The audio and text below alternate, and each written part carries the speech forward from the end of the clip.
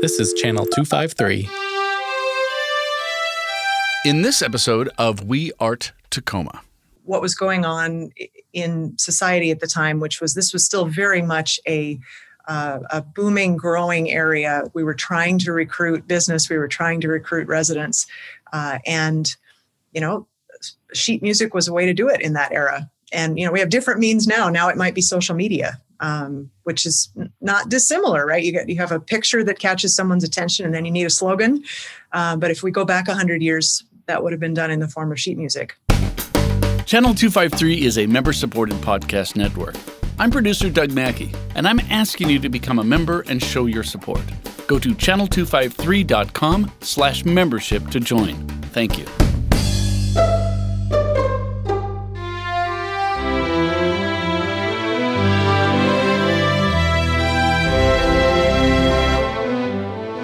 This is the We Art Tacoma podcast.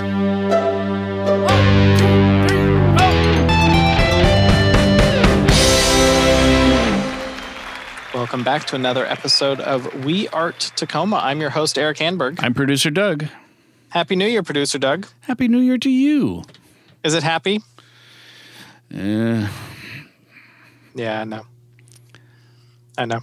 Well, we do have a happier topic than what's happening in current events. Our guest today is Kim Davenport to talk about Tacoma's musical history, and she has some interesting gems, including some of the booster songs that came out more than 100 years ago, like Watch Tacoma Grow and You'll Like Tacoma. All of these were turned into catchy jingles to advertise Tacoma, and we'll play a little bit of one of those during our episode.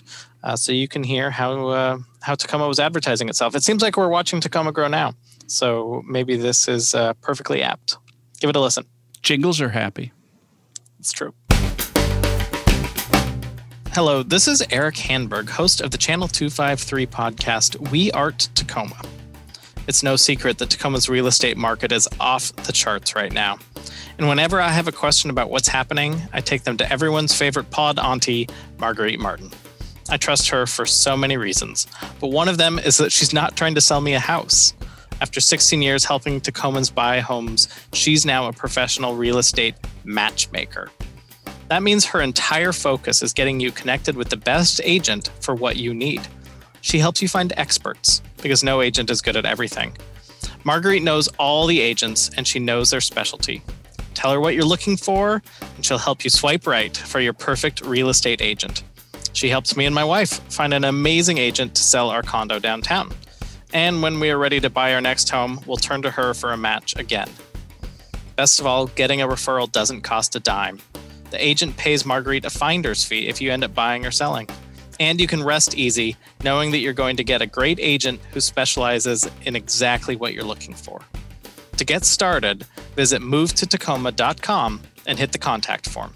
Thank you, Marguerite, for getting Channel 253 up and running and your ongoing support of local media.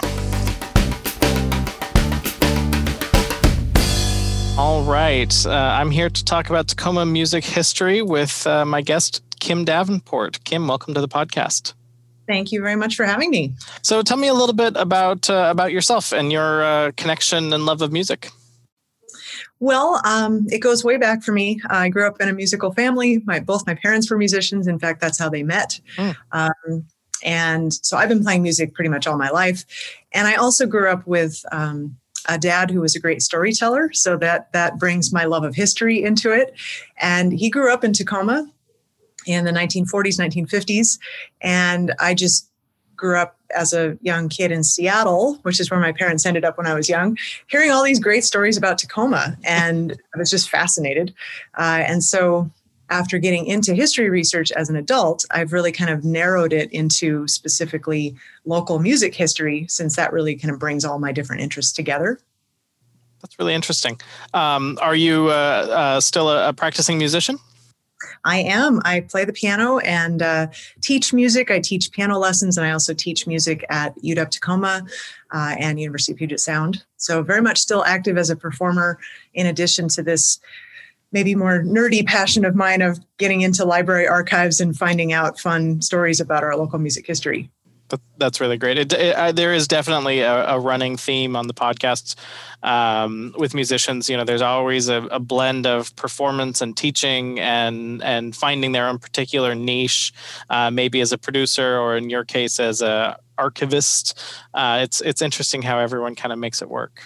Yeah. And for me too, I think a lot of the interest specifically in bringing it together with teaching has come about because music is something that human beings always do, right? No matter what their location or culture or time period, people always make music. So it's a great lens for looking at history, to look at what music were people making at a certain time and place, and then you can learn more about those people. So for me, I've learned so much more about Tacoma's history by looking specifically at the music than I ever would have if I hadn't gone that particular direction. And so that's a fun angle for me to take. That's really interesting.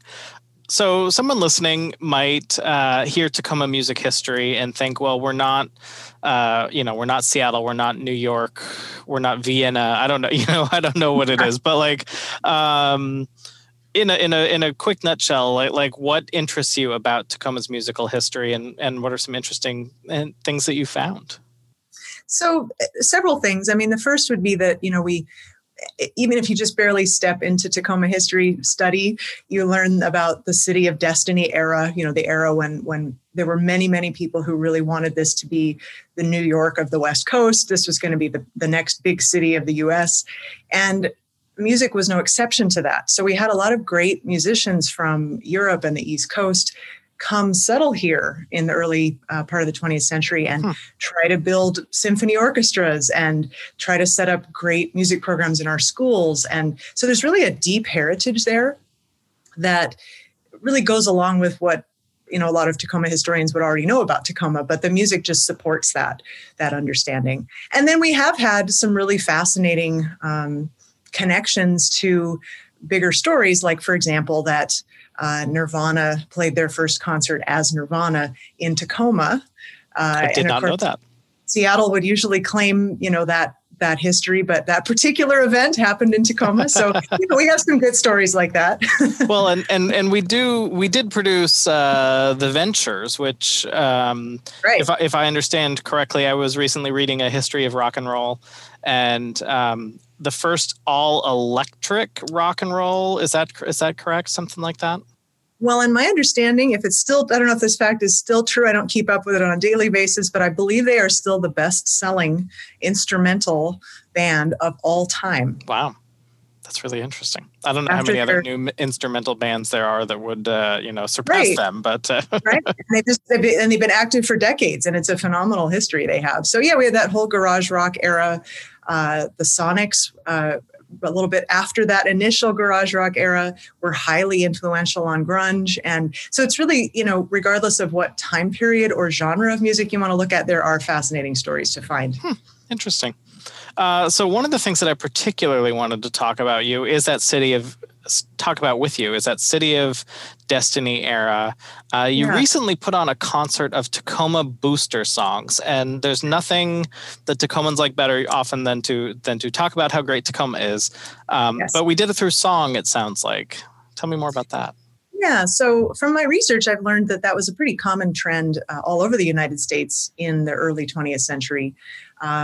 If you think about that time, it was more likely for the average American family to have a piano than to have a car. Wow. So sheet music, with a colorful cover and some fairly simple music and lyrics that someone could buy and play in their own home, that was a pretty effective form of advertising. It wouldn't be so much now because music literacy isn't quite as widespread as it was then. But yeah, it was frankly advertising. And so there were dozens of songs written in and about Tacoma from about 1890 to 1920 or so. Commissioned specifically to get a catchy jingle about Tacoma stuck as an earworm in someone's head. Is that basically the marketing play here? Yeah. And then there were some other interesting examples of, community organizations would have a song, that maybe they could sing when they gathered, or there'd be a song for a particular event. That was pretty common as well. But definitely the boosting of how great Tacoma is, with a catchy jingle and music that's simple enough that you didn't have to be a professional musician to play it. Just anyone who could read music a little bit could join in. Oh, that's really fun. I was watching a YouTube video of a song called Watch Tacoma Grow.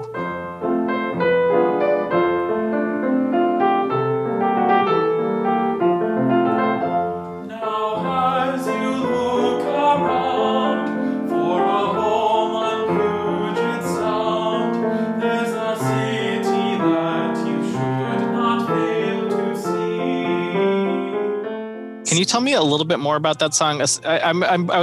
You had several videos there, but that one particularly grabbed me because I feel like that's what we're doing right now is we're watching Tacoma Grow. And I'm curious what the story is and the backstory is behind that one in particular. Yeah. So I actually have the sheet music right in front of me. It was actually written by someone who was very much in the booster song business. He actually lived in Olympia, but he wrote songs about Seattle and about Olympia and about Tacoma. And he liked that slogan, Watch Tacoma Grow, that was really common right around the Alaska Yukon Pacific Exposition in Seattle. So right around 1909, 1910. That's the You'll Like Tacoma era as well, which is another song you have. There's a song version of that. Yeah. So people were just picking up on these slogans that were going around and setting them to music with some pretty, not the greatest music or lyrics, but, you could tell they were kind of dashed off quickly.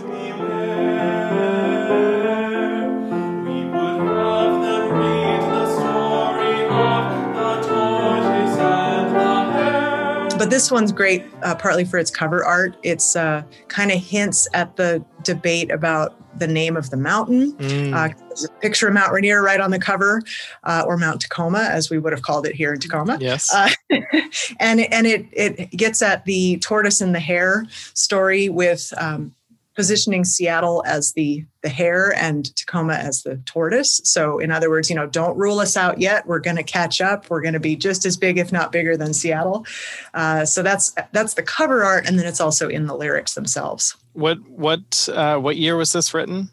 I believe, roughly? And I'll double check, but I believe 1909. 1906. 1906. And we already saw ourselves as the tortoise to Seattle.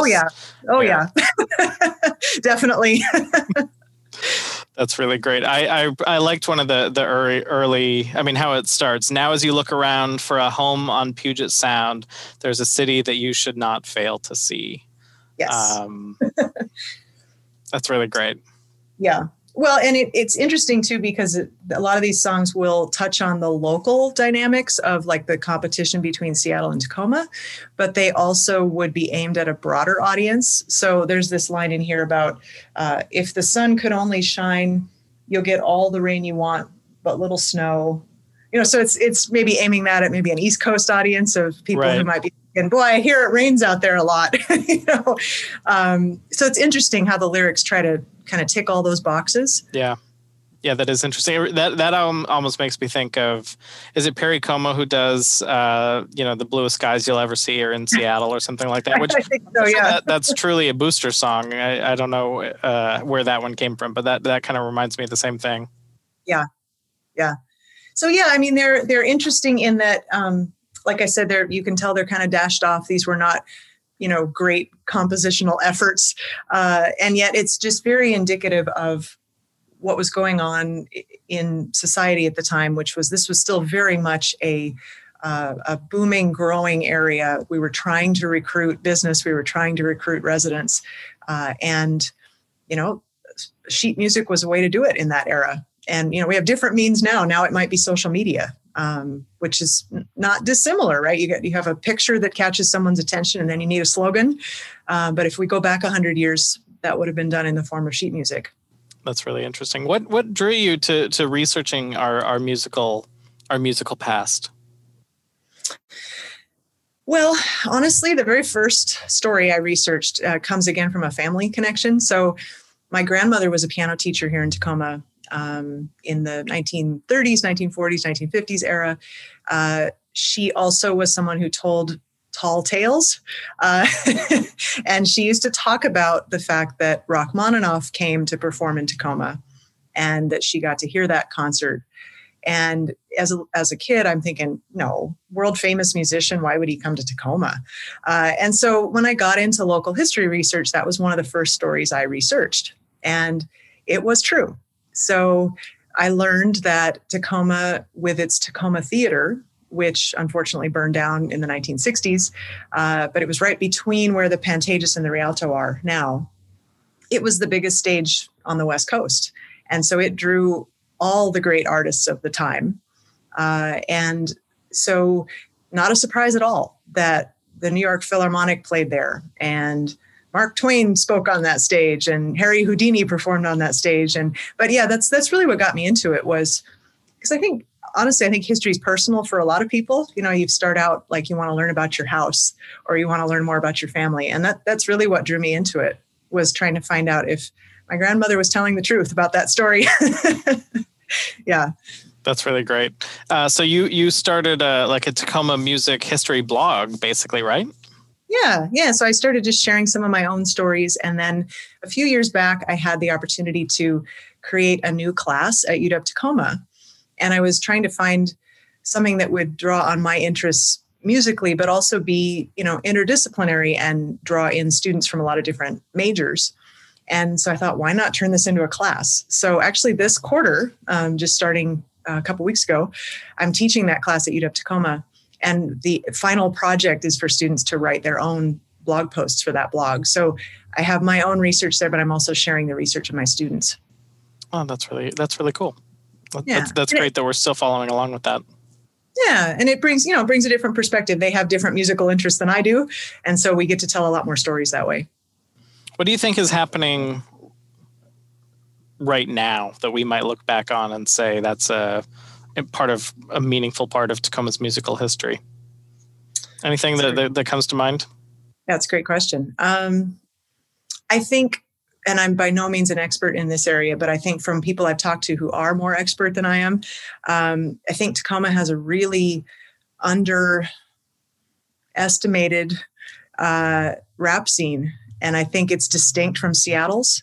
And much like what we've talked about with other genres of music, often Tacoma's in the shadow of Seattle. And Seattle claims artists that maybe were born in Tacoma or things like that. So I think, that just seems to continue for me.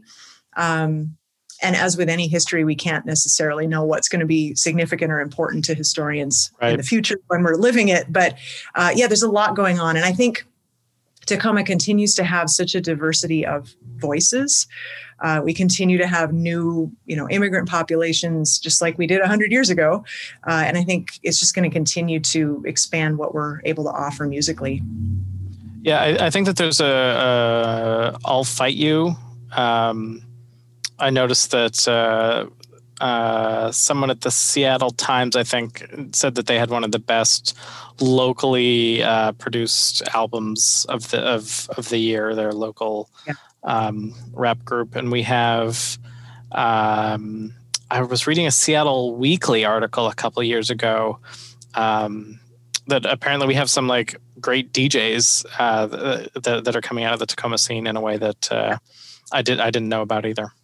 Yeah. And again, some of it's a little out of my own, as a classically trained musician, it's kind of out of my personal comfort zone as a listener. But it's, that's the thing about music too, is it's so broad and diverse a topic. There's so many different things going on all the time. And that's why I think it's such a great project to capture these stories, either from the distant past or maybe more recent. Yeah. And that's where your students can come in and bring their interest to keep documenting that. Yeah, exactly. You have something coming up related to this at the Tacoma Historical Society. Can you tell me a little bit more about that too? Yeah, so Tacoma Historical Society's next exhibit will be all about Tacoma's musical history. And this has been a long time in the planning. We've not done an exhibit specifically about music before. Certainly some musical stories have made their way into other exhibits, but an entire exhibit about music. So musicians, music teachers, venues, music businesses. There's lots of great stories to tell there. And that exhibit opens at the end of January. So we're still in this, pandemic situation where we're only partially open right now. But we do, with the governor's latest directives, we have the ability to open by appointment, essentially, and have a masked museum experience. And so hopefully a lot of people will want to come in and see that exhibit.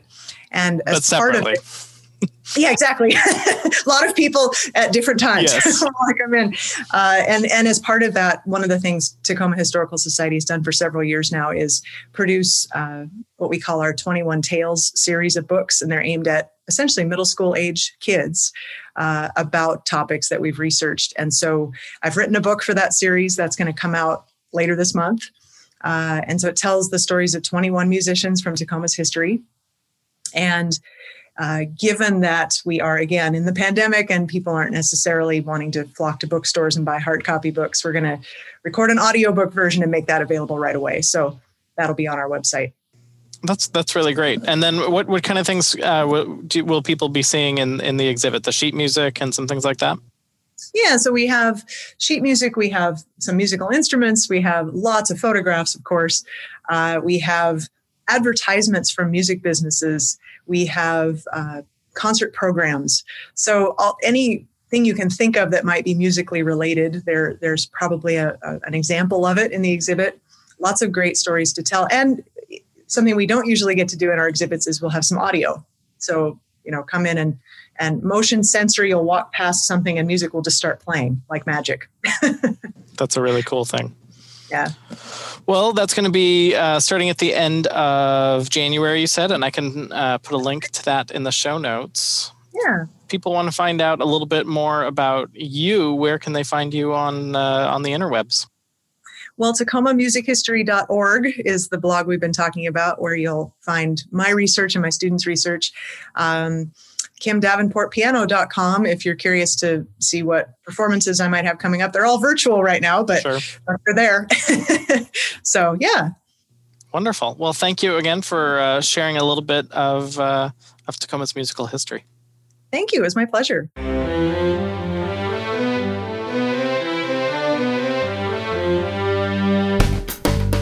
Did you know Channel 253 is member supported? I'm producer Doug Mackey, and I hope you will show your support by going to channel253.com/membership and join. Thank you.